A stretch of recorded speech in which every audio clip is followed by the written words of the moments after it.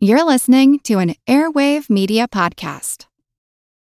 When you need mealtime inspiration, it's worth shopping Kroger, where you'll find over 30,000 mouth-watering choices that excite your inner foodie. And no matter what tasty choice you make, you'll enjoy our everyday low prices, plus extra ways to save, like digital coupons worth over $600 each week. You can also save up to $1 off per gallon at the pump with fuel points. More savings and more inspiring flavors make shopping Kroger worth it every time. Kroger, fresh for everyone. Fuel restrictions apply.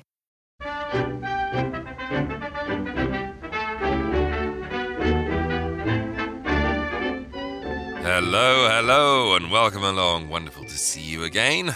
Come on in for another bonanza journey through classic movies and radio with me. We've got an uplifting show for you this week. Nothing but positive vibes in the company of the likes of Monty Woolley, Basil Rathbone, Robert Montgomery, Josephine Hutchinson, and this special lady, the eternal Miss Judy Garland. Forget your troubles, come on, get happy. You better chase all your cares away. Shout hallelujah, come on, get happy. Get ready for the judgment day. The sun is shining, come on, get happy. The Lord is waiting to take your hand. Shout hallelujah, come on, get happy. We're going to the promised land. We're heading across the river, wash your sins away in the tide. It's all so peaceful on the other side. Forget your troubles, come on, get happy. You better chase all your cares away. Shout hallelujah, come on, get happy. Get ready for the judgment day. Forget your troubles, come on, get happy. Chase your cares away. Hallelujah, get happy before the judgment day. The sun is shining, come on, get happy. The Lord is waiting to take your hand. Shout hallelujah, come on, get happy.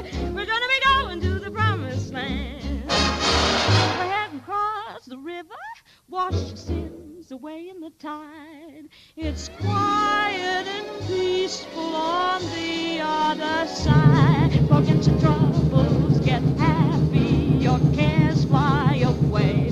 Shout hallelujah, get happy, get ready for your judgment day. Come on, get happy, chase your cares away. Shout hallelujah, come on, get happy, get ready for the judgment day. Sun is shining, come on, get happy. Lord is waiting to take your hand. Hallelujah, come on, get happy. We're going to the promised land. Heading across the river, throw sins away in the tide.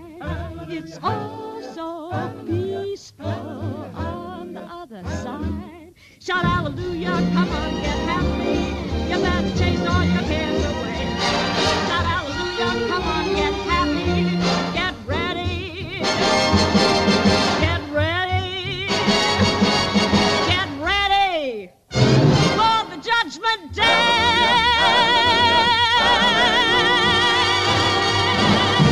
And that was Judy Garland with Get Happy. You heard her.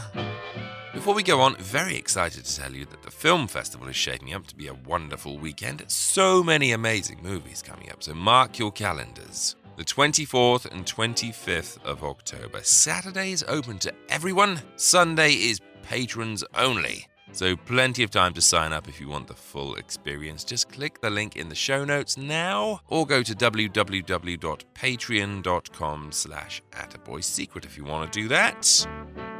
Film Club, which is one of the many rewards you get as a patron, has begun a new initiative. Beginning last week, we are traveling through the Golden Age years once a week. You guys are voting for a movie from a year in sequence, and we watch the winner every Sunday evening. So last week was 1930, and you guys chose The Divorcee, starring Norma Shearer. Have to say, I think definitely a few dozen new Norma admirers emerged from the other side. If the votes carry on the way they're going, then it'll be Norma again this week. The vote is between 6 movies this week. So movies from 1931 this time. And you guys are choosing from Little Caesar, A Free Soul, Frankenstein, The Public Enemy, Cimarron, and Dracula. Quite a tough choice. But I think that such was the allure of Miss Shearer that she's doing very well. A Free Soul is out in front.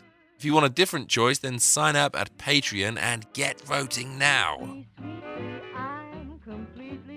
I don't do this often enough, but I wanted to give a shout out to some other podcasts this week. Now, I'm fairly certain that I will leave someone out, so if I do, please drop me a message and I'll be happy to call out your show on this one. My brain is like a sieve, I do apologise, and it has to store a lot of information at any one time, so inevitably something falls out of the back. Anyway, for now, I think you should all check out Rated H, the horror podcast with Ben and Smokey. Amicus Lies Here, a show devoted to Amicus horror movies. Film Guff with Kev, Nick and Ali. The Shamley Silhouette, a series devoted to the life and work of Alfred Hitchcock. Fix It Home Improvement with my good friends JC and Cindy.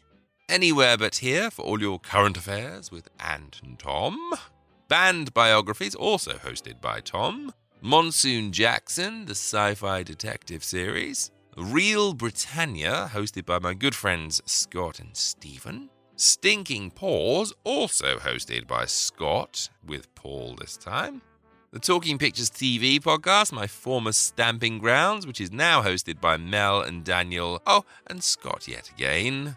And Rainbow Valley, which is a documentary series about the 1960s. And guess who hosts that one?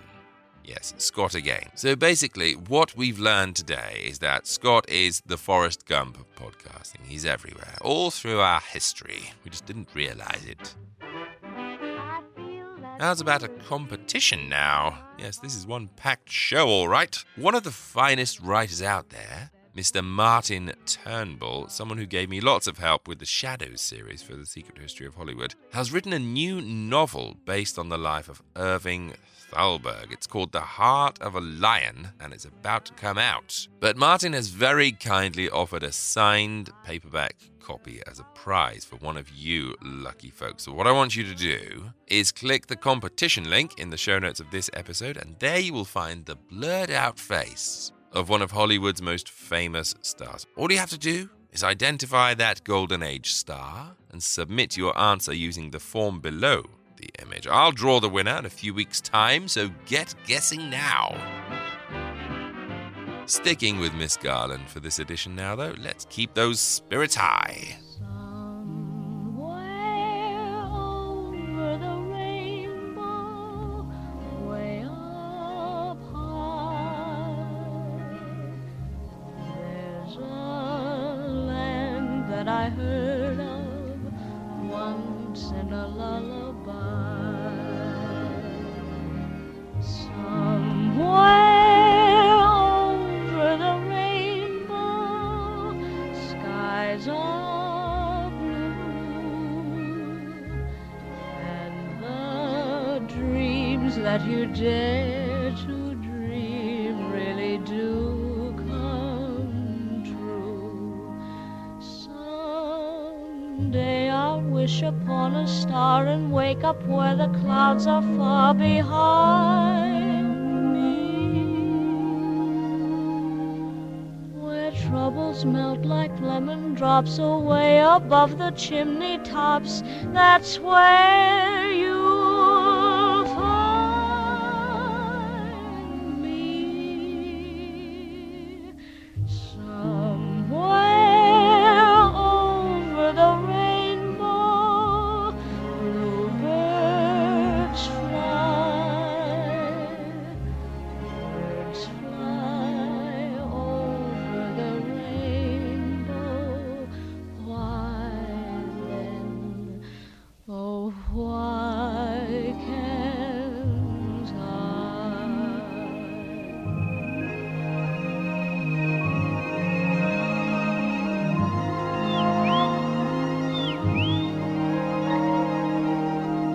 If happy little bluebirds fly beyond the rainbow, why, oh, why can't I?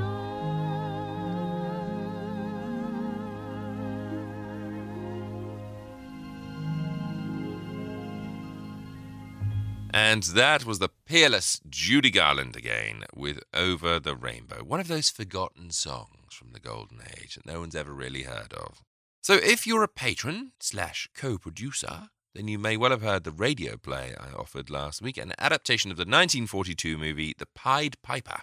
Now, Frank Morgan played the lead in the radio version, but in the original movie, it was Monty Woolley in the lead role. I couldn't find a copy of this movie to actually watch. There's a very atrocious version on the tube sites, but it's pretty much unwatchable, so I held out hope for a good copy coming to light. Very strange that there isn't a version of this out there in the world anywhere. After all, it's directed by Irving Pitchell, former actor who turned director. He directed things like The Most Dangerous Game. Produced and written by Nunnally Johnson, he of Woman in the Window fame and many others. In leading roles, you have Woolley, who was nominated for the Best Actor Oscar for his role here. Roddy McDowall plays one of the children. Otto Preminger, the man who went on to direct things like Laura and Anatomy of a Murder, here playing a Gestapo officer. I mean, this thing has a pedigree to be envious of, so why can't you see it? You can't even buy it. It's most odd. But anyway, I did manage to find a copy, a watchable copy, a quite good copy, as it turns out, and it is delightful, so I thought I'd tell you about it today. We are well out of it. Let them have their war if they want it. Let them die for whatever it is they are fighting for. You can see for yourself, it was a great mistake for us to try to fight Hitler. He's too strong. Yeah, we should have made terms with him when we had the chance. Meanwhile, we here, we're pretty lucky. They'll never fight here this far south. And for you and me at our age, that's a very comforting thought. Are you finished? Oui, monsieur. Then allow me to inform you, sir, that if ever again you address one word to me in any way, shape, or form, I shall take the greatest of pleasure in thrashing you within an inch of your life, regardless of your age. So, Woolley plays a cantankerous old English gent, Professor Howard, who's holidaying in France when the war kicks off properly. Despite his dislike of children, he nevertheless takes on the task of escorting two youngsters, Ronnie and Sheila, played by Roddy McDowall and Peggy Ann Garner, back to England and to safety. Myself, I'm not afraid, nor my husband. It's the children we're thinking of. Well, hasn't he sort of sending you and them somewhere where you'd be safe? I wouldn't leave him. If anything happened, we'd want to be together when it happened. Of course. But the children... Mr. Howard, would you take them with you back to England? Do what? And so begins the adventures as Howard tries his best to get the kids to safety across the dangers of a France being slowly overtaken.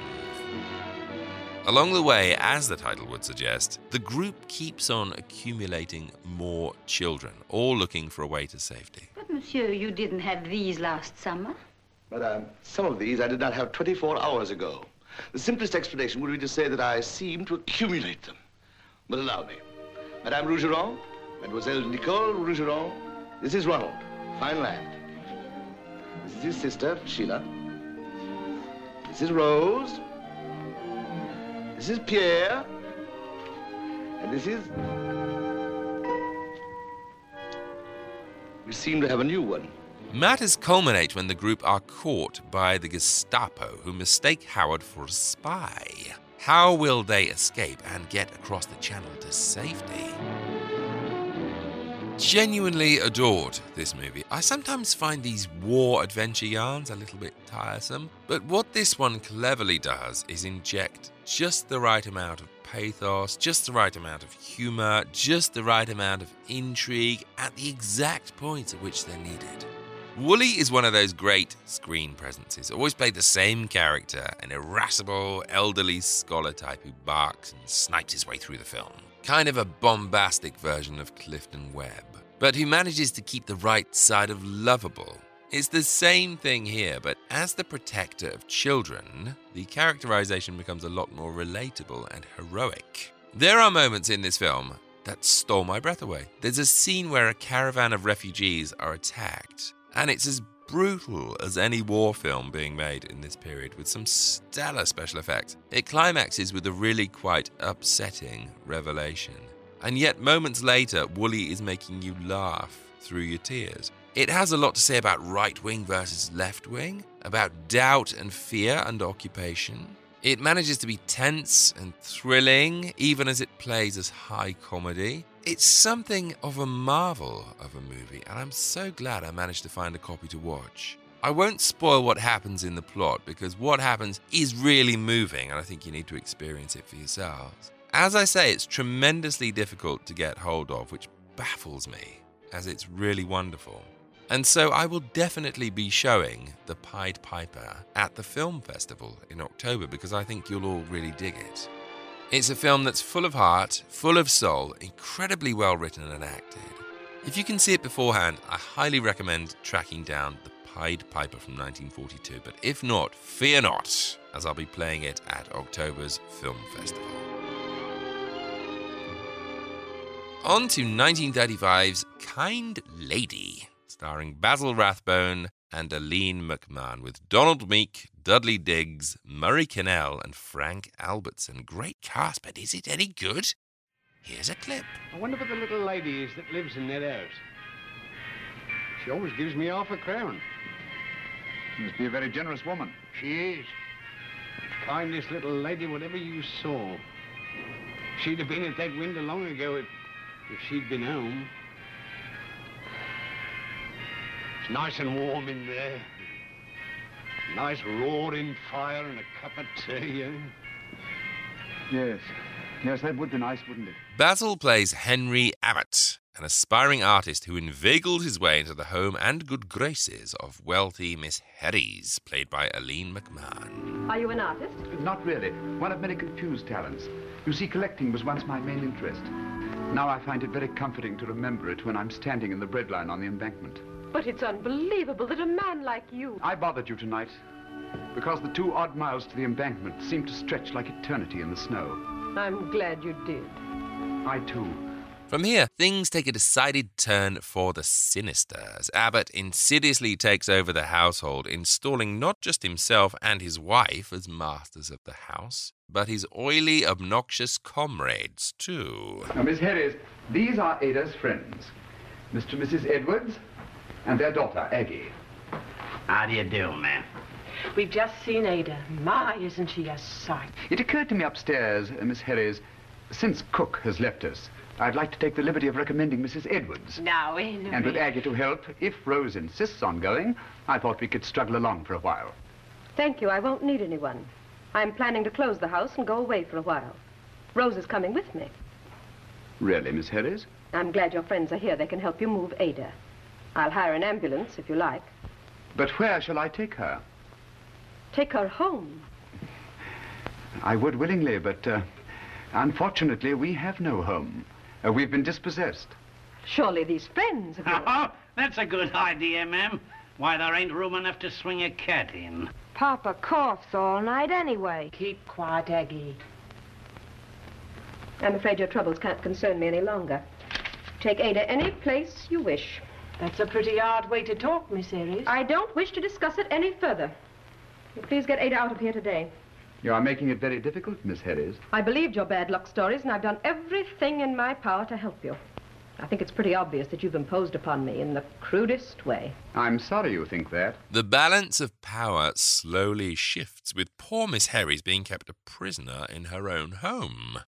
How will she manage to escape from the evil grasp of Abbott and his plan? Monstrous, what do you want of me? What about my pay for all these weeks? Your pay is pay. When the time comes to pie, you must pie.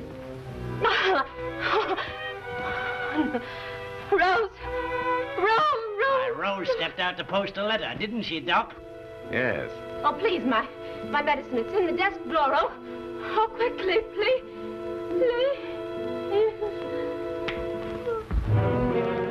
Nothing more terrifying than a home invasion movie, is there? This is home invasion done old Hollywood style. If you've ever seen movies like The Servant, or even The Devil and Daniel Webster to an extent, then you'll know that awful sense of creeping horror as the homestead becomes a battleground.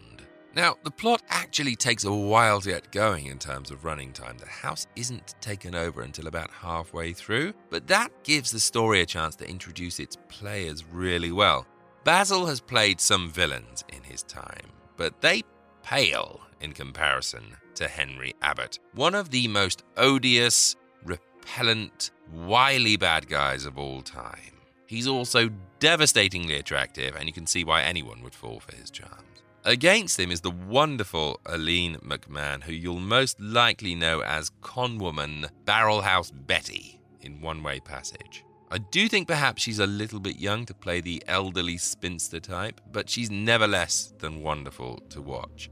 Now, I can't say this is a film you'll enjoy as such. It's basically the tale of the worst people you'll ever meet, slowly dismantling the life and the happiness of someone quite wonderful. But as a production, it's handsomely staged, impeccably cast, and doesn't overstay its welcome. It's less than 90 minutes long, and by the time the final curtain falls, you may find yourself perched rigidly on the edge of that seat of yours and desperate to spend some time in the bright sunshine. Dark stuff indeed, but if you like your melodramas sharp and sinister, then you'll like 1935's Kind Lady very much. Every now and then you see a movie from the Golden Age, and the humour is so on point, so clever, so timeless, that it doesn't feel like an old film. It's incredibly funny to watch no matter what time period you were born in. Some jokes are just eternal. That's not the case in 1930s Remote Control. Oh my God, what a stinker. Is that all? I'd also like a lesson in love.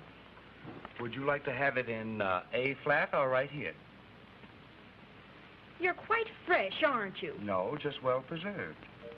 The story here is of a man named William Brennan, played by William Haynes, who dreams of being a radio star if only he had some kind of contact in the radio world who would give him his big break. Maybe some radio boss whose radio station was on the skids and who was feeling pretty desperate. But I'm afraid we've only got another month to go. What do you mean? Well, things haven't been going so good lately. Rotten programs and very bad announcers.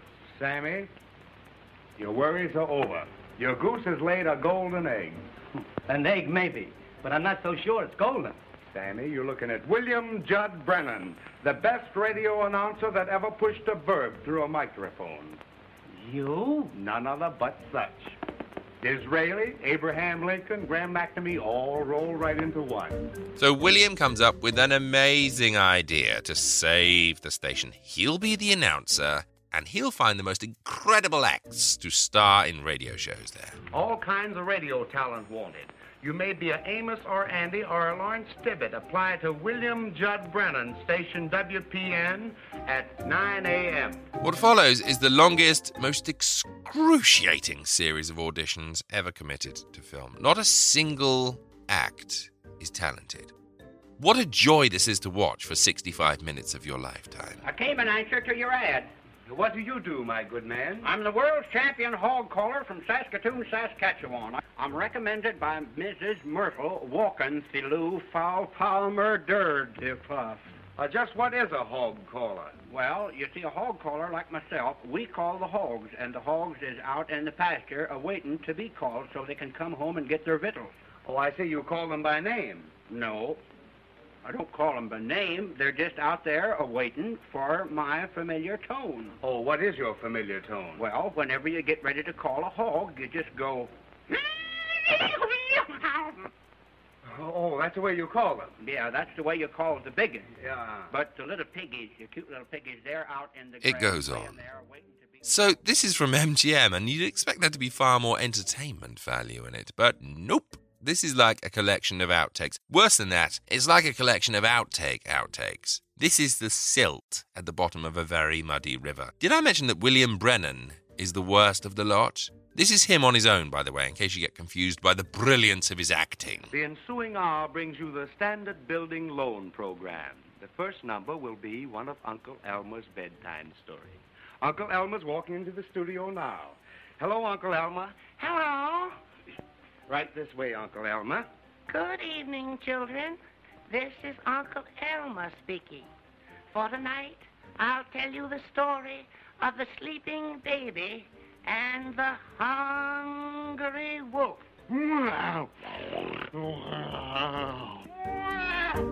Watching this film makes you realize how short life is and how precious your minutes are. Who do I sue to get this time back? Marion, do you know why the waffles have so many little squares in them? I do not. Well, if they were holes, they'd be donuts.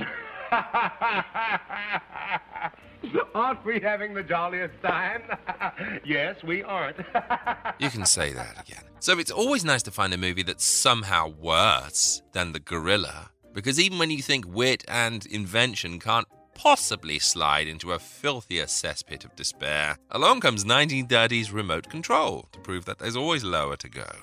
Honestly, this is now the worst movie I've ever seen. Shame as it does have some things to recommend it. It stars William Haynes, who did a lot for gay rights, love him. Edward Brophy's in this too, love him. It's MGM, so it already has a head start in terms of production values. It's just a shame that the script seems to have been written by an extraterrestrial with no concept of humour and an even slighter grasp on the English language. Diabolical movie. One of the most annoying things I've ever sat through. If you thought Zenobia was bad, if you swooned at the crapulence of the gorilla, if the ape man made your toes curl, then, ladies and gentlemen, we have a new champ of the chumps. I give you 1930s Remote Control. Well, nothing stirs my spirits up like a good old-fashioned swashbuckler of an adventure. Throw in a little intrigue, some revenge, some romance, and some of the finest radio production values around, and you end up with Robert Montgomery and Josephine Hutchinson in the Lux Radio Theatre's wonderful adaptation of The Count of Monte Cristo. Yes, we're on a rampage of revenge with Edmond Dantes for a whole hour of classic thrills. So I'll leave you in Lux's very capable hands, and I'll see you afterwards. Lux presents Hollywood. Our stars, Robert Montgomery, Josephine Hutchinson, Lewis Stone, Lloyd Nolan, Sidney Blackmer, and Paul Lucas. Our special guest, Mr. Alton Cook, radio editor of the New York World Telegram. The Lux Radio Theater Orchestra is conducted by Louis Silvers. This program comes to you with the good wishes of the makers of Lux Flakes, those mild, pure flakes that leave your hands so soft and lovely. Try Lux for your dishes, and you'll see what I mean. It protects your hands in the dishpan and helps them stay smooth and white, lovely to look at. And it's so inexpensive doing dishes this way. A little goes so far. Lux is thrifty. Now, the producer of the Lux Radio Theater. Ladies and gentlemen, Mr. Cecil B. DeMille.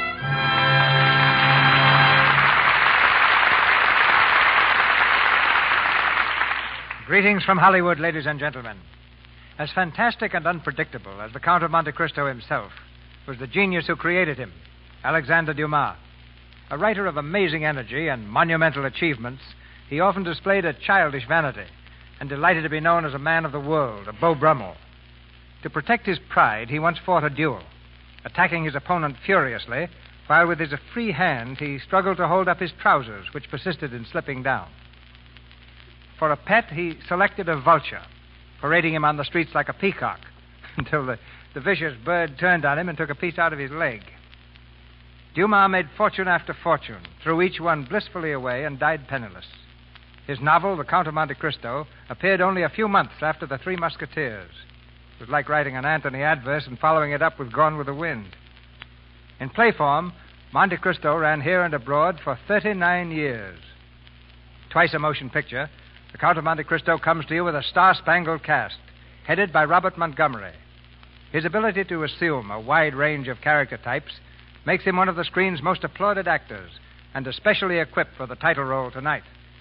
From Metro-Goldwyn-Mayer Studio, his latest picture is Fast and Loose. As Mercedes, we welcome back a superb artist in Josephine Hutchinson. Louis Stone, beloved veteran of countless films, is Abbe Faria. And our trio of conspirators is composed of those three experts, Lloyd Nolan as Danglars, Sidney Blackmer as Mondego, and Paul Lucas in the role of de Villefort. And now for the play. The Lux Radio Theater presents Robert Montgomery and Josephine Hutchinson in The Count of Monte Cristo, with Lloyd Nolan, Sidney Blackmer, and Paul Lucas.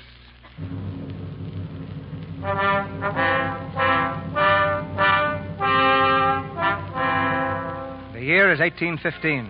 Napoleon, overwhelmingly defeated at Leipzig, has been exiled to the island of Elba. But still the figure of the little Corsican looms like a giant specter over all Europe. And Louis XVIII, perching perilously on the throne of France, trembles at each new report of plots to restore the emperor. Through all the countryside has gone the king's command, death or imprisonment to all who support the cause of Bonaparte. But still the plots go on. Just before sundown, on a day early in the year, Napoleon, in his quarters at Elba, is finishing an audience with a tall young man, uniformed as an officer of the French Merchant Marine. And you will deliver this letter to Monsieur Nautier in Marseille. He will make himself known to you by the one word, Elba. I understand, Your Majesty. But how will this man know me? He will be seeking the captain of the French ship, Pharaon. But I'm not captain, sire. Not officially. Captain Leclerc died at sea 2 days ago. As first mate, naturally, I assumed command. Oh, no matter. Nautier will find whoever was acting captain when the Pharaon stopped at Elba. One more thing, monsieur. Dantes, you said the name was? Edmond Dantes, sir. Why are you here? It was Captain Leclerc's last order, sire. He commanded me to stop at Elba, and in his name perform whatever service Your Majesty might require. Then it's your dead captain that you serve in this case, and not Napoleon. Is that it, Dantes? Your Majesty, I'm a sailor. My study has been the sea, not politics. The diplomacy of a Talleyrand. Well, your loyalty is not important. Your honesty is. I want that letter delivered. It will be, Your Majesty. You may depend on it.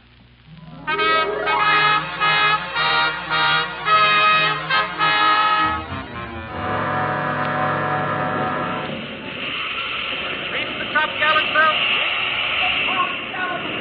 Helmsman, put about to ride before the gale. Aye, sir. Will we ever see Marseille again, Monsieur Dantes? Oh, don't be a fool, man. The Pharaon loves a storm. I'll be in my cabin if you need me. Aye. Danglars. Dantes, I've been waiting to see you. Yes? Well, you'll usually find me on the bridge during a gale. I thought it might be better to see you here. I don't like our riding before the wind like this, Dantes. It's too dangerous. Now, if Leclerc had named me captain when he died... But he didn't. I'm in command, and I'll give the orders I think best. Good night, Danglars. Good night. Oh, by the way, here's a letter I found just now on the floor. Oh, thank you. Are you sure you found it, Monsieur Danglars? I'm quite sure. But if you're turning the Pharaon into a mail ship, Captain Dantes, you should at least be careful with the cargo from Elba.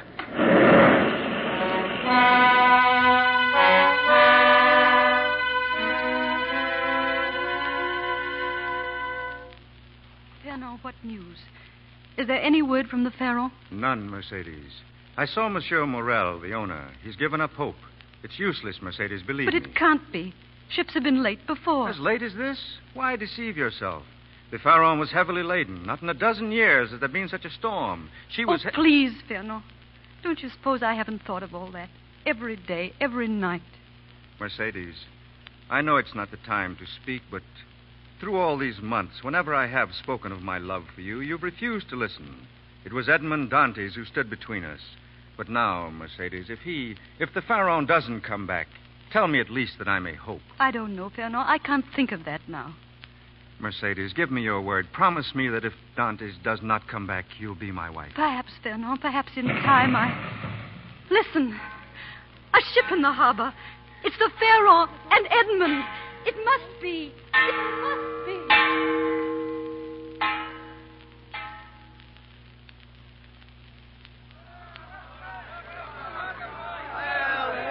Edmond, welcome. My thanks to you for bringing the Pharaon safely home. Thank you, Monsieur Morel. I only wish Captain Leclerc... He died at sea, Edmond. A sailor can't ask more. No, sir. And you, Danglars, welcome. Is the cargo in good condition? Yes, Monsieur Morel, as well as might be expected after a trip like that. Well, you're here, and the cargo's safe. That's all that matters. Perhaps. But we'd have missed that storm altogether if we hadn't stopped at Elba. You stopped at Elba? At whose command? At Dantes. At Captain Leclerc's. The order was his, sir. Then you were right to stop. Edmund! Mercedes! Edmund, my darling. It's you, alive and well and strong. You doubt it. Edmund, stop! Let me down. Edmund! Forgive him, Monsieur Morel. The man's a little mad. Well, he's not the only one. Dante, Every day for the last 6 months, this girl has pestered me for news when you'd be home. Monsieur Morel. Well, he's here now. His time is yours. Go ahead, Captain Dante. Captain? Captain. From now on, you remain in command of the Pharaoh. Monsieur Morel. Now, don't talk to me. Talk to him.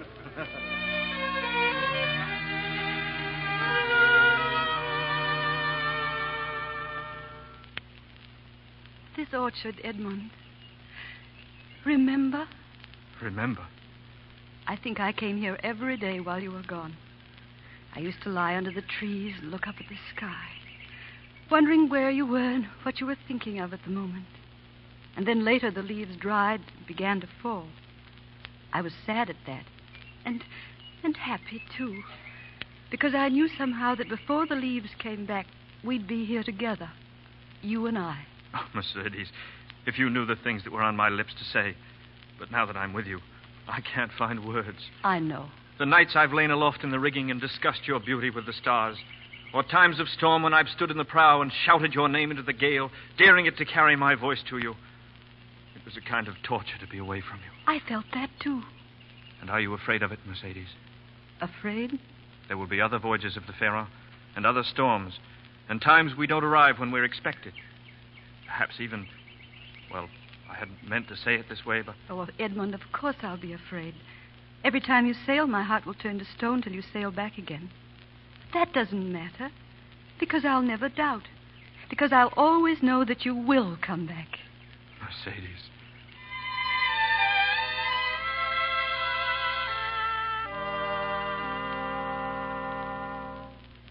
To Monsieur Fernand Mondego.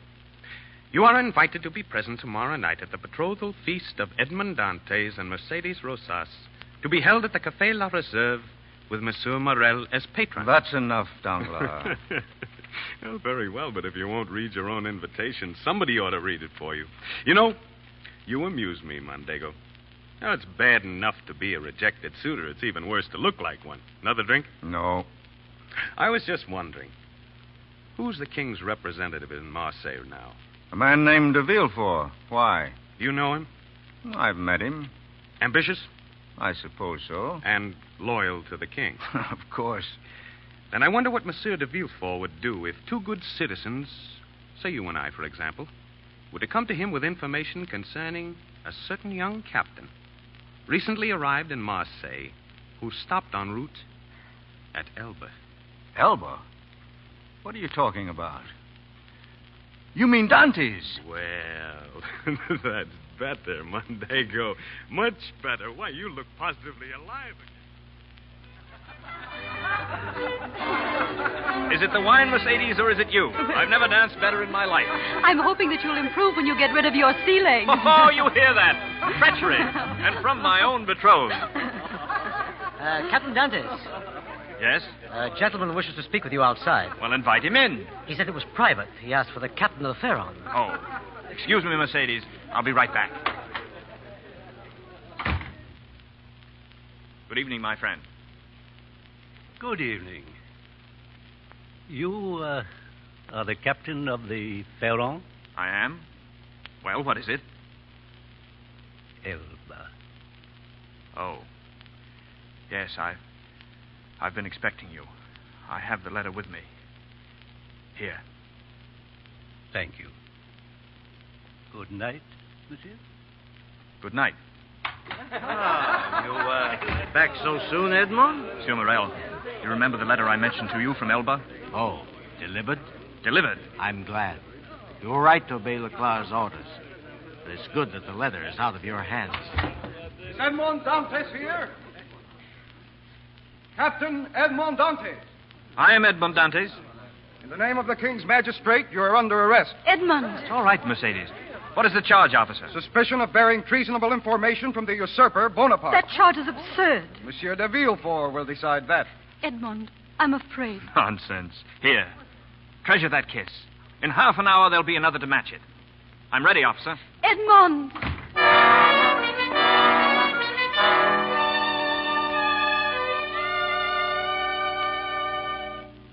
You arrested both of them? Yes, Monsieur de Villefort. We have the old man who received the note and the young officer who gave it to him. Good. I'll see the old one first. Yes, monsieur. The prisoner, monsieur. Good evening, Monsieur de Villefort. You? Monsieur de Villefort, is something wrong? No. Get up. I will examine the prisoner alone. Yes, monsieur. Meddling again. I thought you were in Paris. No. I'm in Marseille, held prisoner by my own son. Amusing, isn't it? Do you realize that if the king learned that my father is an active agent for Bonaparte... That you'd be in danger? That you'd lose your office and possibly even more? Of course I realize it, my son. And that is why the king will not learn, if you can prevent it. I'll see that you are escorted safely back to Paris. But you must be careful, do you understand? And above all, don't use the name de Villefort. A fair enough bargain for your protection. Thank you, my son. You rang, monsieur? Escort the prisoner to Sergeant Cranner. I'll give him full instructions later. Very good, monsieur. And send in the other prisoner. Good night, my most noble magistrate. Send in the other prisoner. Edmond Dantes, captain of the Pharaon? Yes. Dantes, you are accused of carrying a message from Elba, plotting treason against your king. What have you to say? Only that in carrying that message, monsieur, I was carrying out the orders of my superior, Captain Leclerc. I knew nothing about the contents of the letter. Really? And the man to whom you delivered the letter, what was his name? I don't know. Could you describe him? Perfectly. He was about your height. Never mind. You say your captain ordered you to stop at Elba. Where is that captain? Dead. How convenient. But any member of the crew could vouch for what I say. They could? Monsieur Danglars, perhaps? Why, yes. Yes, I'm sure that Danglars knew that I... Come in, Danglars. Danglars. Mondego. Danglars, Monsieur Dantes has just told me that in stopping at Elba, he was obeying the orders of Captain Leclerc. Do you confirm that statement? I do not. The order to stop at Elba was given by Dantes himself.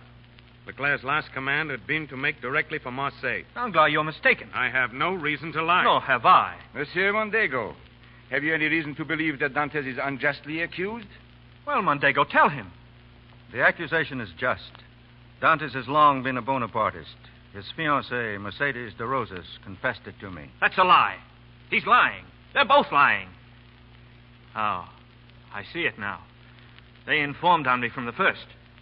Listen to me, Monsieur de Villefort, and understand. Danglars lied because he wants to be captain in my place. Mondego because of Mercedes de Rosas. You can't take their word. I've heard enough. Guard. Monsieur? You will escort this prisoner to the Chateau d'If. The Chateau d'If, but that's for condemned prisoners. I have a right to You've trial. had your trial. Come along. Wait. Monsieur de Villefort, why you do this, I do not know. But someday I shall. Mondego, Danglars, your reasons I understand, and I'll remember. Take him away. And you'll see me again, I warn you. Though I may rot in the Chateau d'If, you have my word I'll find a way to meet you. All of you.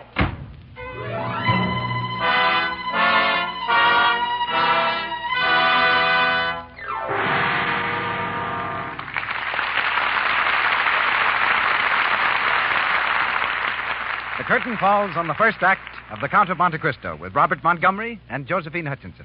And in a few moments, we'll go on with Act Two. But first, during our brief intermission, we bring you another scene from the lives of that lovable family, the Brownings. It's late afternoon, and Mother is reading in the living room. The front door bursts open, and in comes 16-year-old Dot, home from a shopping trip. Mother! Oh, Mother, where are you? In here, Dot, in the living room. Oh, Mother, I've just bought Midge's birthday present. It's simply darling. Oh, do let me see it, dear. Look, it's a blue organdy sweater. Isn't it the coziest thing you ever saw? Oh, Dot, why, it's just adorable. But, dear, that isn't organdy. It's Angora. And I do hope Midge will take care of it. Oh, Mother, I'll die if she ever dares to rub it with cake soap. Oh, if she'll only remember to use Lux. Well, now, let's see. Perhaps we could give her a little reminder. Oh, yes. Maybe we could put it in a little jingle, the way we did with Mary Lou's present. Why, that's the very thing. Something like this. Oh, Midgie, Lux this fluffy bit, so it will keep its cozy fit. Oh, Mother, that's darling. Oh, Midgie, Lux this fluffy bit, so it will keep its cozy fit. We'll say it every time she wears the sweater. And then she can't forget. It's careless washing that makes sweaters shrink. Wool fibers are tender. They can't stand rubbing or the harmful alkali in strong soaps. Lux Flakes have no harmful alkali to hurt the sensitive wool fibers or fade colors. They keep your nice woolens, your sweaters, scarves, and socks new-looking longer. This same thing is true of your silks and rayons. Lux is so mild and pure, it won't harm fibers or colors that are safe in water alone. And now, Mr. DeMille. Act Two of The Count of Monte Cristo, starring Robert Montgomery and Josephine Hutchinson, with Lewis Stone, Lloyd Nolan, Sidney Blackmer, and Paul Lucas.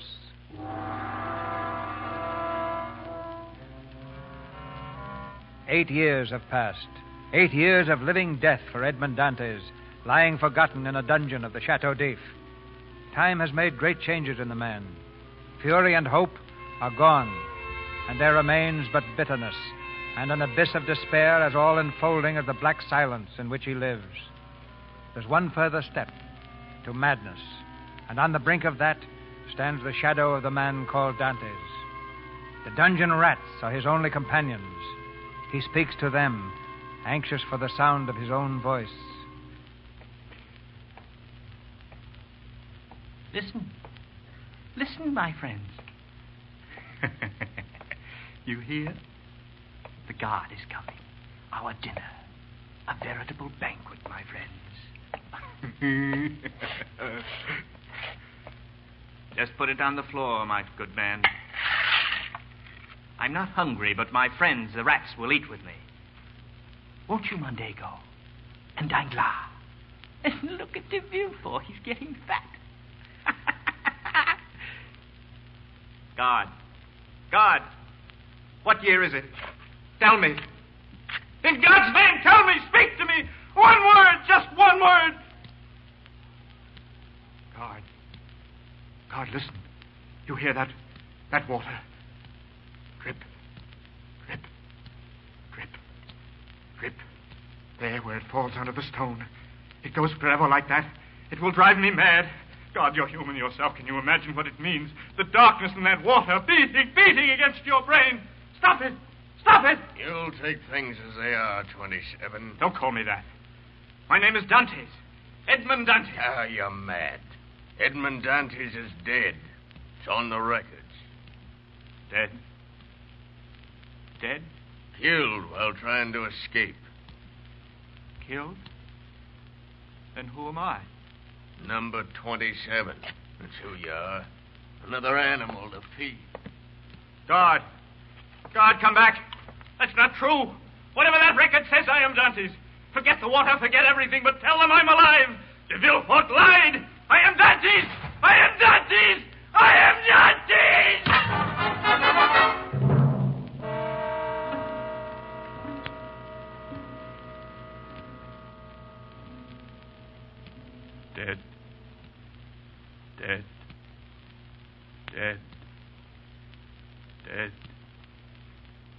Dead.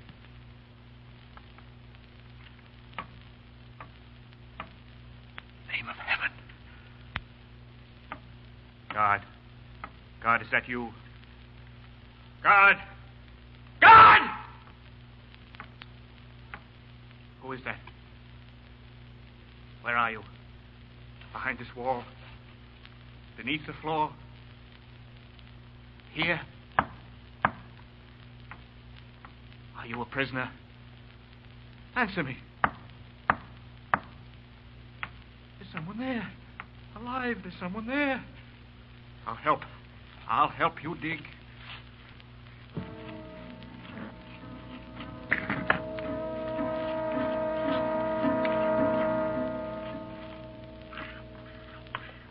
Through. It's open. Come out. My hand. Take my hand. Well, why don't you speak? You can speak, can't you? Yes, I can speak. Another cell.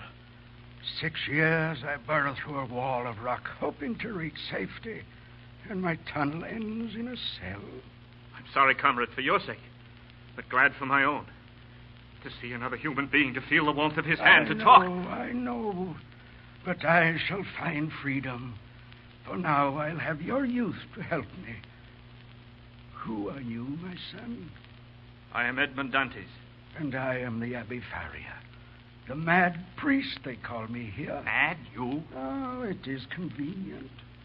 Even a prison guard must feel pity for a mad old man. How long have you been here? I don't know. They brought me here in February 1815. 8 years? This is the 7th of June, 1823. 8 years?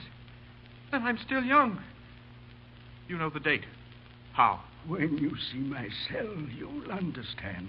We'll go there now. Now, wait. And if the guard should pass, your bed there empty. But yours now. Oh, I'm sleeping on it, or so it appears. A dummy, my son, made of blankets and straw. And there must be one here for you. I'll show you. Meanwhile, tell me why you're here.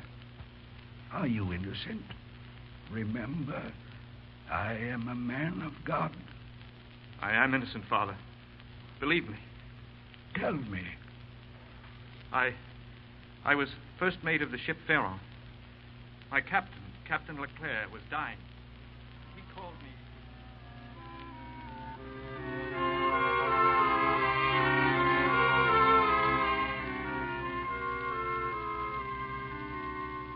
And they brought me here.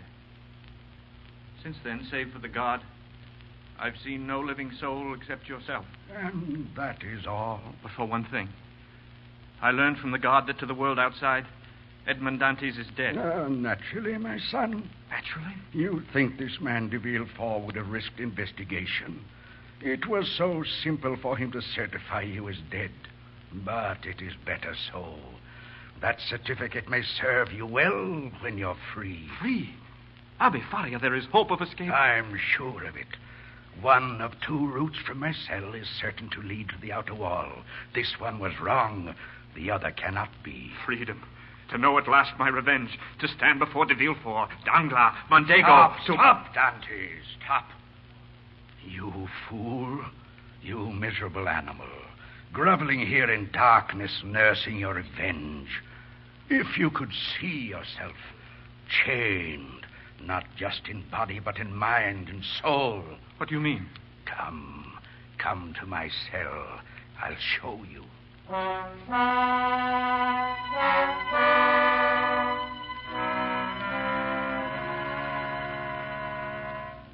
It's unbelievable, Father.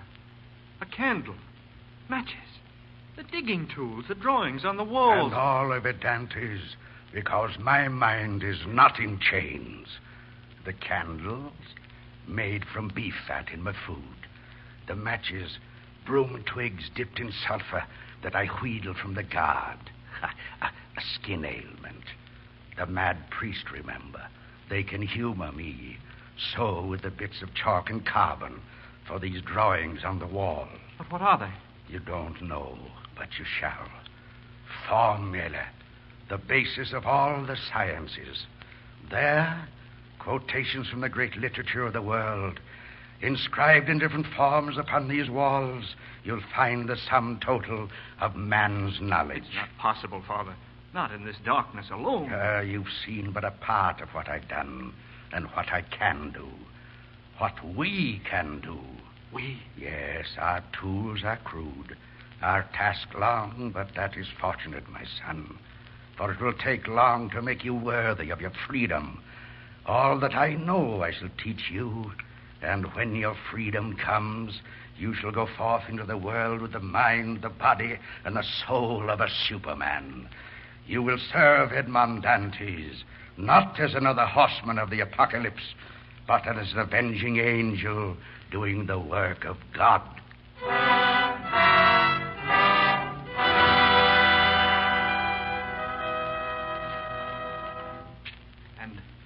And if your lunar observations are correct, 2 months from tonight will be the highest tide of the year. The water will seep through the crevice and unloosen the rocks. Our tunnel will be through. 11 years of digging. It has not been in vain, my son, but we must not grow too anxious, and we must continue with our studies. You will be glad on your day of freedom. On our day, Father. No, Edmund. Not on mine. Father.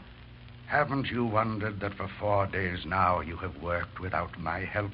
But what of it? A temporary stiffness in your arm? Not temporary. My arm is paralyzed. Paralyzed? A stroke. It happened 4 nights ago. I told you nothing, hoping the effects would pass, but they won't. You must escape alone, my son. And leave you? I'll carry you. On my shoulders. Ah, how far could you swim with such a weight? You see, you must go by yourself. I won't. I swear by the mind, by the soul that you have given me, I'll never leave you here alone. My son, you're worthy of all my trust. Come, Dantes, back to my cell. There's something I must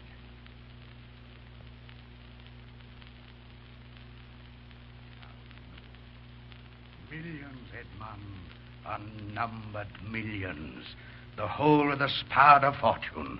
Mine. The Spada fortune? I've heard of that, but it's been lost for centuries. Yes, except to me. I know where it's to be found. I was the secretary to the last of the Spada family. At his death, I became his heir. And after his death, among the manuscripts of the Spada library, I found a scroll. The key to the lost treasure. And where is it? On the island of Monte Cristo. Monte Cristo? I know it well. There's nothing there, nothing but rocks. There is a fortune there, Edmond. A fortune which but to find is to own the world. And you shall find it. I?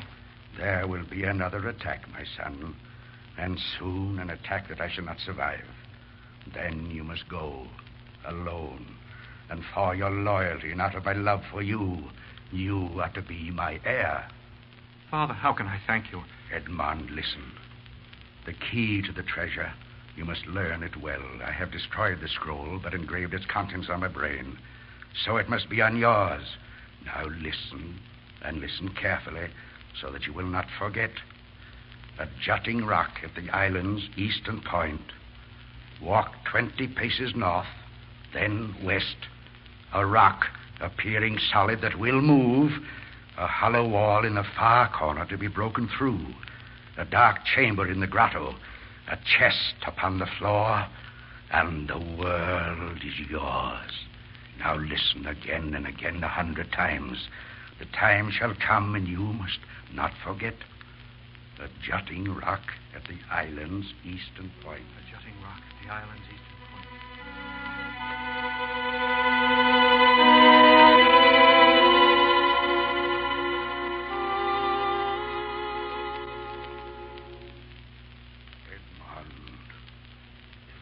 Edmond. Father. Edmond. Quick. Father Thaddeus. Ah, here at last. I had to keep alive. Let me help you. No, it is over. Last night the stroke I knew would come. And now, my son, listen. Your way of escape. I see it now. It doesn't matter now, Father. Hear me, Edmond. The cemetery of the Chateau d'If is the sea, Edmond. And so, when I die, you must scream as though it were myself. They'll come and find me dead and shroud me in a sack. Then, at sundown, they will return to throw my body from the prison wall. But you must take my place inside that sack. Do you hear? You in the sack. It will be you that they throw from the wall into the sea. Freedom, Edmond. Father, I won't. Do as I say, my son. Take my place inside the sack. And remember, I've given you all knowledge, fortune.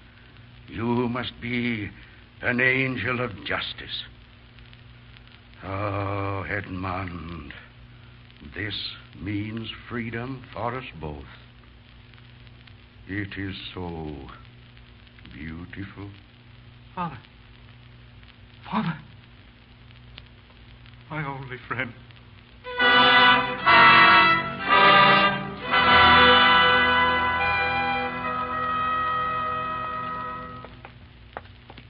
Well, the old fool found found the one sure way of leaving the Chateau d'If. Did you tie him in the sack yet? This morning. Here's the cell.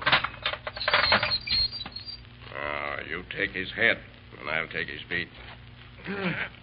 He's heavy for an old man, isn't he? Didn't seem this heavy this morning. Oh, well, perhaps he'll sink all the quicker. Move along now to the top of the seawall.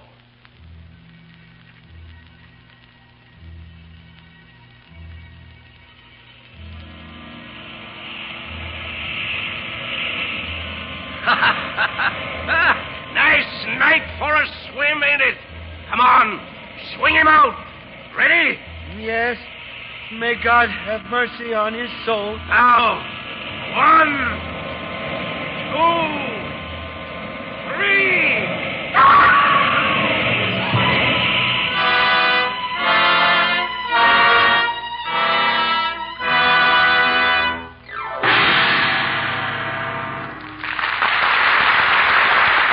We pause for station identification. This is the Columbia Broadcasting System.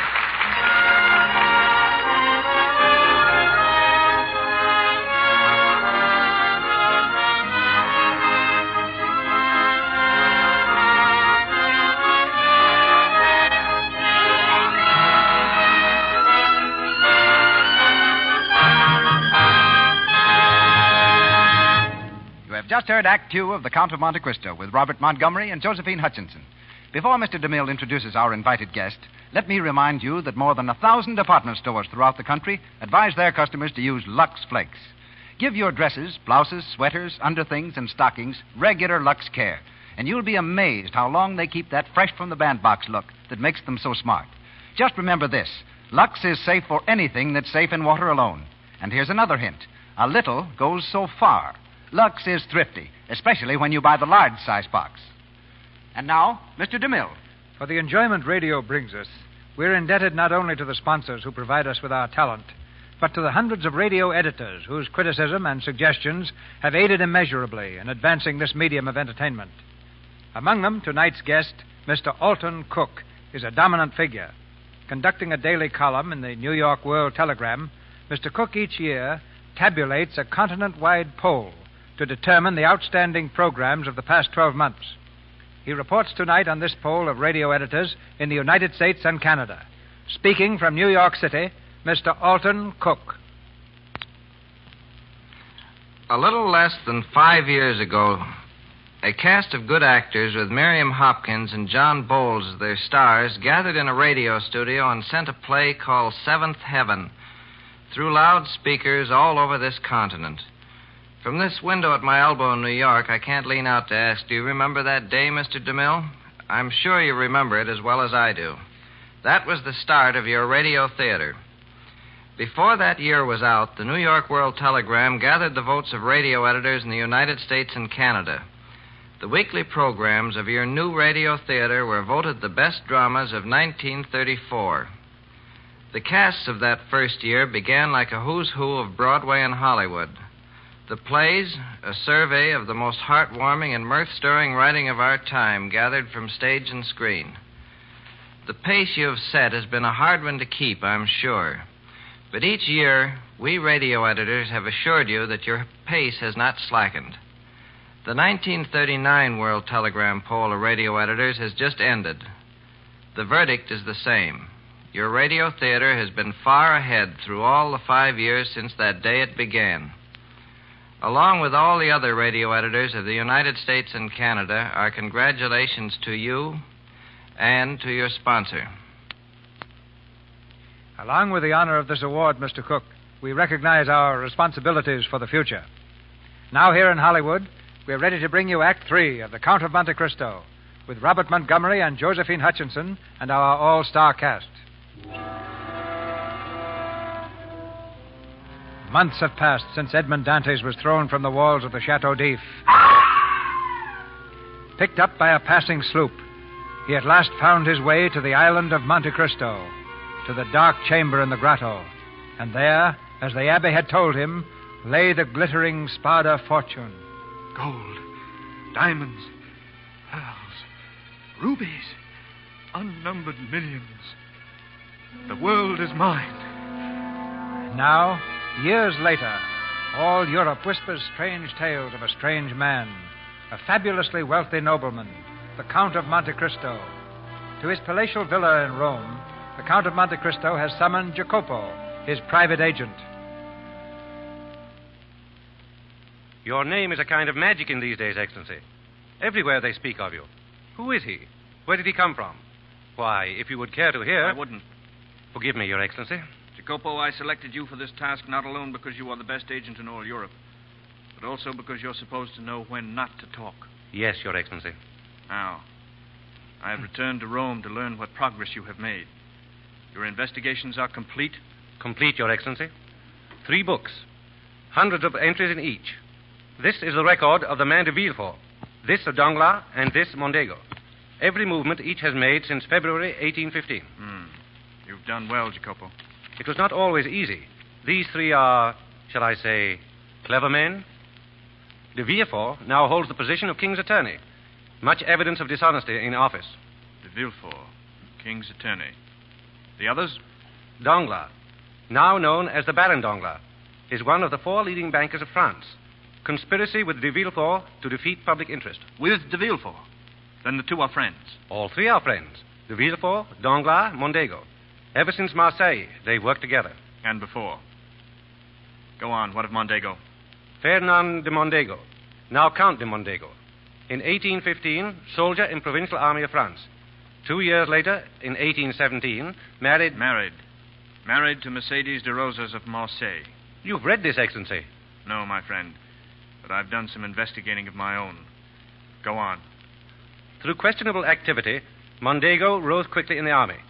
Served as aide to Ali Pasha of Albania against the Turks. Has 1 child, a son, 19, Albert de Mondego. Lieutenant... Wait. A son? Yes, Excellency, and here in Rome. Fortunate. We must find a way to be of service to this son of Mondego's. Arrange it, Jacopo. At once, Your Excellency. Perhaps if he is grateful enough, he may invite us to Paris. To his home. Perhaps. Yes. Yes, the time has come for the Count of Monte Cristo to open the gates of Paris, and Albert de Mondego shall be the key. Oh, one thing more, Jacopo. You recall I also asked you to trace a certain young French sailor. His name was Edmond Dantes. Have you done so? I have. The report is also there. And here is the record of his death in the Chateau d'If, signed by de Villefort. Give it to me. The time will come when I shall need absolute proof as to the death or life of Edmond Dantes.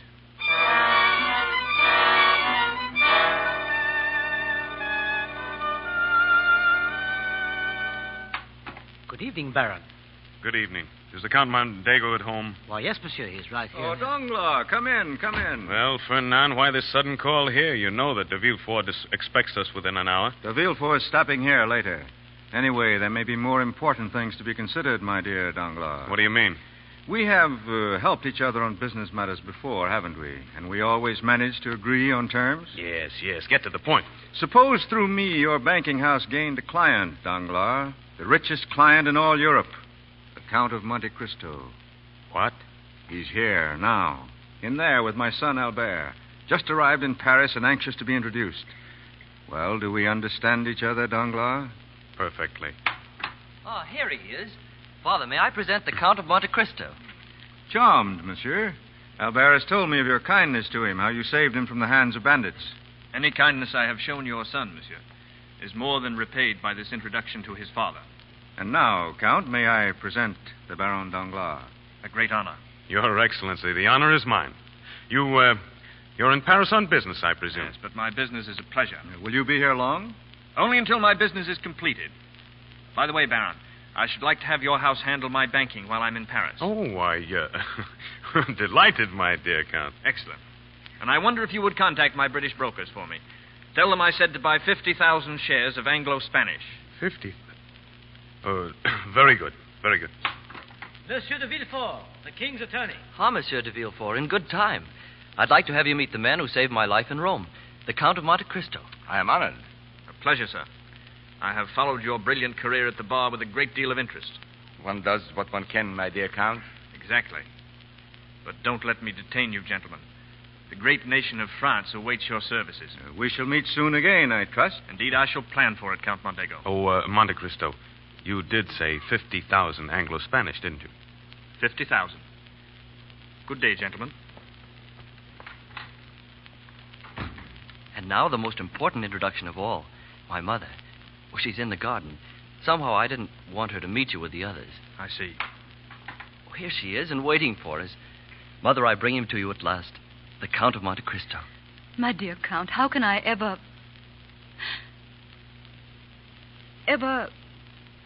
thank you for saving my son's life? It was nothing. I am more than repaid by the honor of meeting you, Madame de Mondego. Two things are rare among the women of our day. Great beauty and fidelity.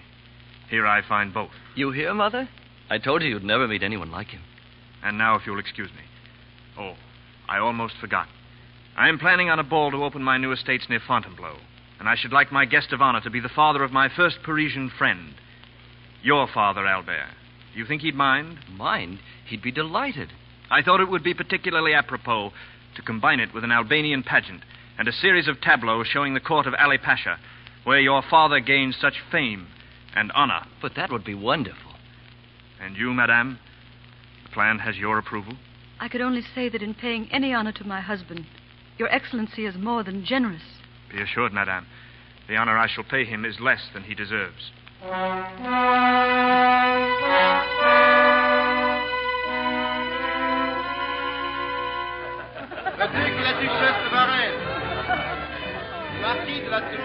Your Excellency.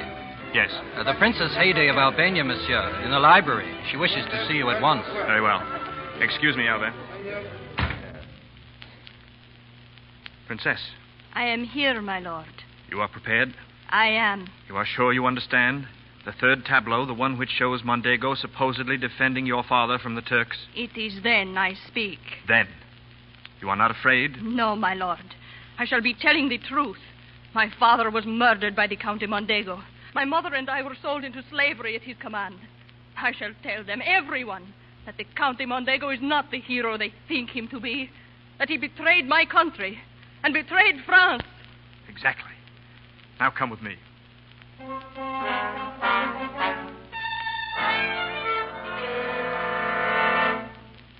But why a visit at this hour, Mondego? I regret the affair, of course. The girl was obviously demented. But I apologize to my guests and... And what of this? The morning paper, Albanian princess exposes the Count de Mondego. Astounding. The evidence. You gave it to them. You knew. And if I did, Mondego, what then? I'll kill you. Put down that gun. You won't shoot me, for you're afraid. Not even knowing who I am, you fear me. But when you know... Stop. Stay away from me. Put down that gun.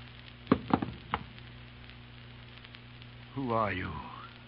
Go back, Mondego. Go back to when you thought life was cheap. Go back to when you could kill a man with lies. Go back, Mondego, to Marseille, the Chateau d'If. Dantes! Edmond Dantes! Dantes. You may go now, my friend, and take your gun with you. Perhaps you do have courage of a sort. Goodbye, Count Mondego.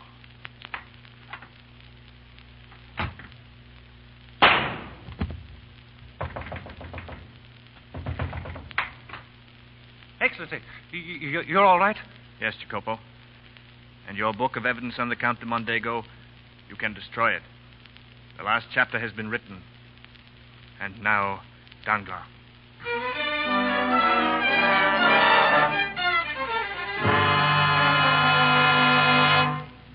We're ruined. Ruined, do you understand? Both of us. Just a moment, Danglars. Calm yourself. Why are we ruined? Anglo-Spanish. You sent the order to London. I acted on it here. Converted everything I own into Anglo-Spanish. And it's failed. Collapsed. We're ruined. Why? I knew it would collapse. You knew. But you've been buying. Your message to Thompson in French in London. The message was in code. Though it said to buy, it really meant to sell. You see, Thompson in French is owned by a man named Edmond Dantes. By who? Monte Cristo. But you said... Edmond Dantes. Monte Cristo. They are the same, Danglars. No. The same. Look at me. Look at my eyes. Look, Danglars. Dantes. No. No. No!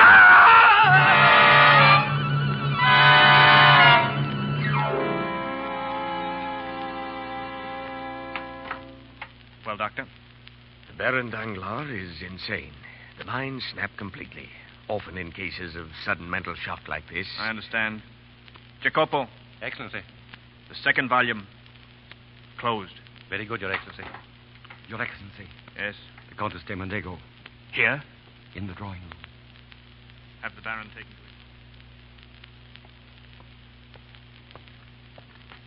it. Madame. Your Excellency. I regret that you've come at such an unfortunate time. The Baron Danglars has just been taken ill. Fernand, and now Danglars. Your Excellency, I've come here about my son. Albert? He feels that you're responsible for his father's death. Tomorrow he's sending his seconds to you. A duel. But you can't kill him. You can't kill my boy. Madame, this duel was not of my planning. But you made it inevitable. What other course is left for him? Please, please, I beg of you. Haven't you had your vengeance, Edmond? You knew. The first When? day Albert brought you to me. Edmond, I can't blame you for your bitterness, but try to understand. I did wait.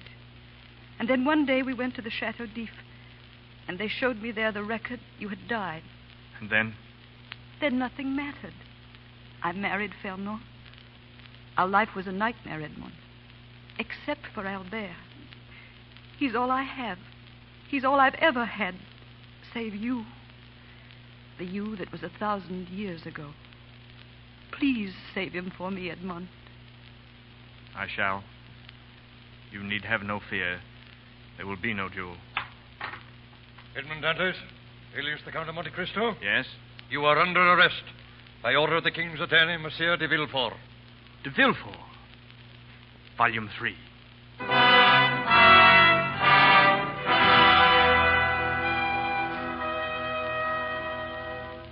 And so, gentlemen of the jury, citizens of France, one last word before you assemble to take a ballot.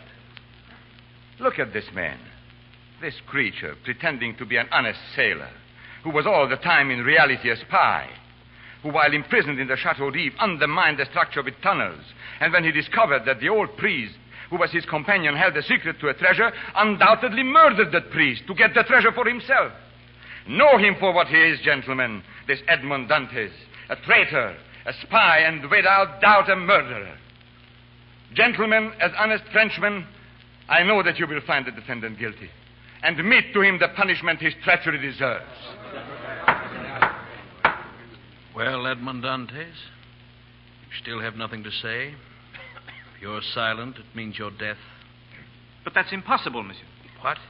As long as my friend de Villefort is finally through, perhaps it's time I did speak. I have one witness who will testify that this trial is and must be a mockery, a farce. Who is this witness? The King's attorney, Monsieur de Villefort. Monsieur de Villefort, I'll ask you to examine this paper and this signature. Is it yours? It is. And you, gentlemen of the jury, examine the document. It is the death certificate of Edmond Dantes, signed by the King's attorney himself. He's been prosecuting a man he knew was dead. But I was not, gentlemen of the jury. I am Edmond Dantes. Yes, and Monsieur de Villefort knew I was alive. Why, then, did he affirm me dead? For the same reason that he sent me to the Chateau d'If without a trial. He was afraid. Afraid that if I were given a trial, a man named Noirtier would be exposed as a Bonapartist. And Noirtier was the father of de Villefort himself. That was why I died, according to this paper. That was why I went to jail for a crime I did not commit, as did thousands of others in recent years. Here is the record, gentlemen, the record of corruption that is the career of Raymond de Villefort. Read it, my friends, and then judge which of us is traitor to France and to his king.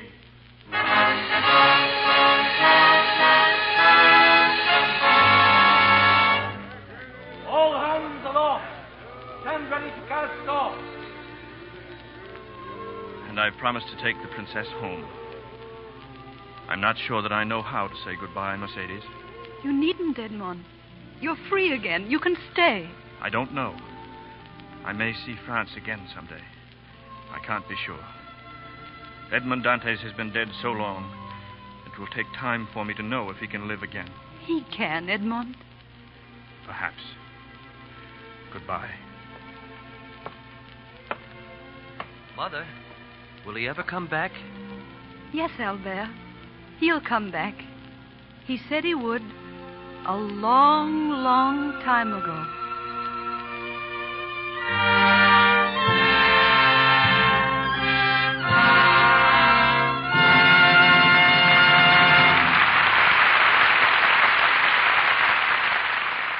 And that was Robert Montgomery and Josephine Hutchinson with Lewis Stone, Sidney Blackmer, and Paul Lucas. What a cast. In Lux's version of The Count of Monte Cristo. Superb. Well, thank you for joining me for this slice of classic Hollywood this week. If you want more, don't forget that you can get instant access to over 70 of these shows unheard on the main podcast, as well as a whole universe of bonus content over at www.patreon.com/attaboysecret. You'll also get an invitation to the weekly film club, movies provided, as well as both barrels of October's film festival.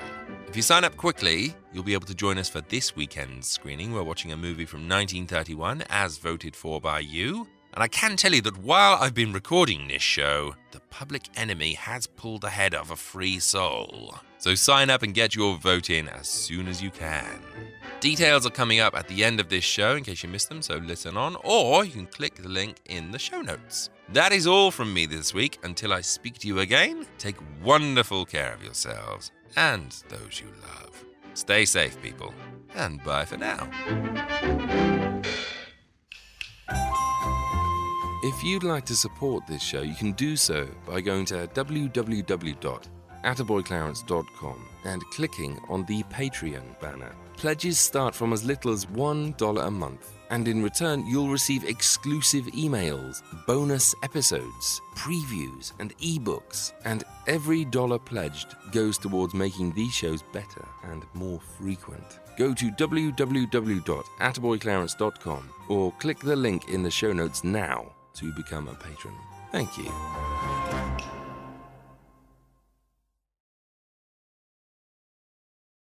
As a long-time foreign correspondent, I've worked in lots of places, but nowhere as important to the world as China. I'm Jane Perlez, former Beijing bureau chief for the New York Times. Join me on my new podcast, Face Off, U.S. versus China, where I'll take you behind the scenes in the tumultuous U.S.-China relationship. Find Face Off wherever you get your podcasts.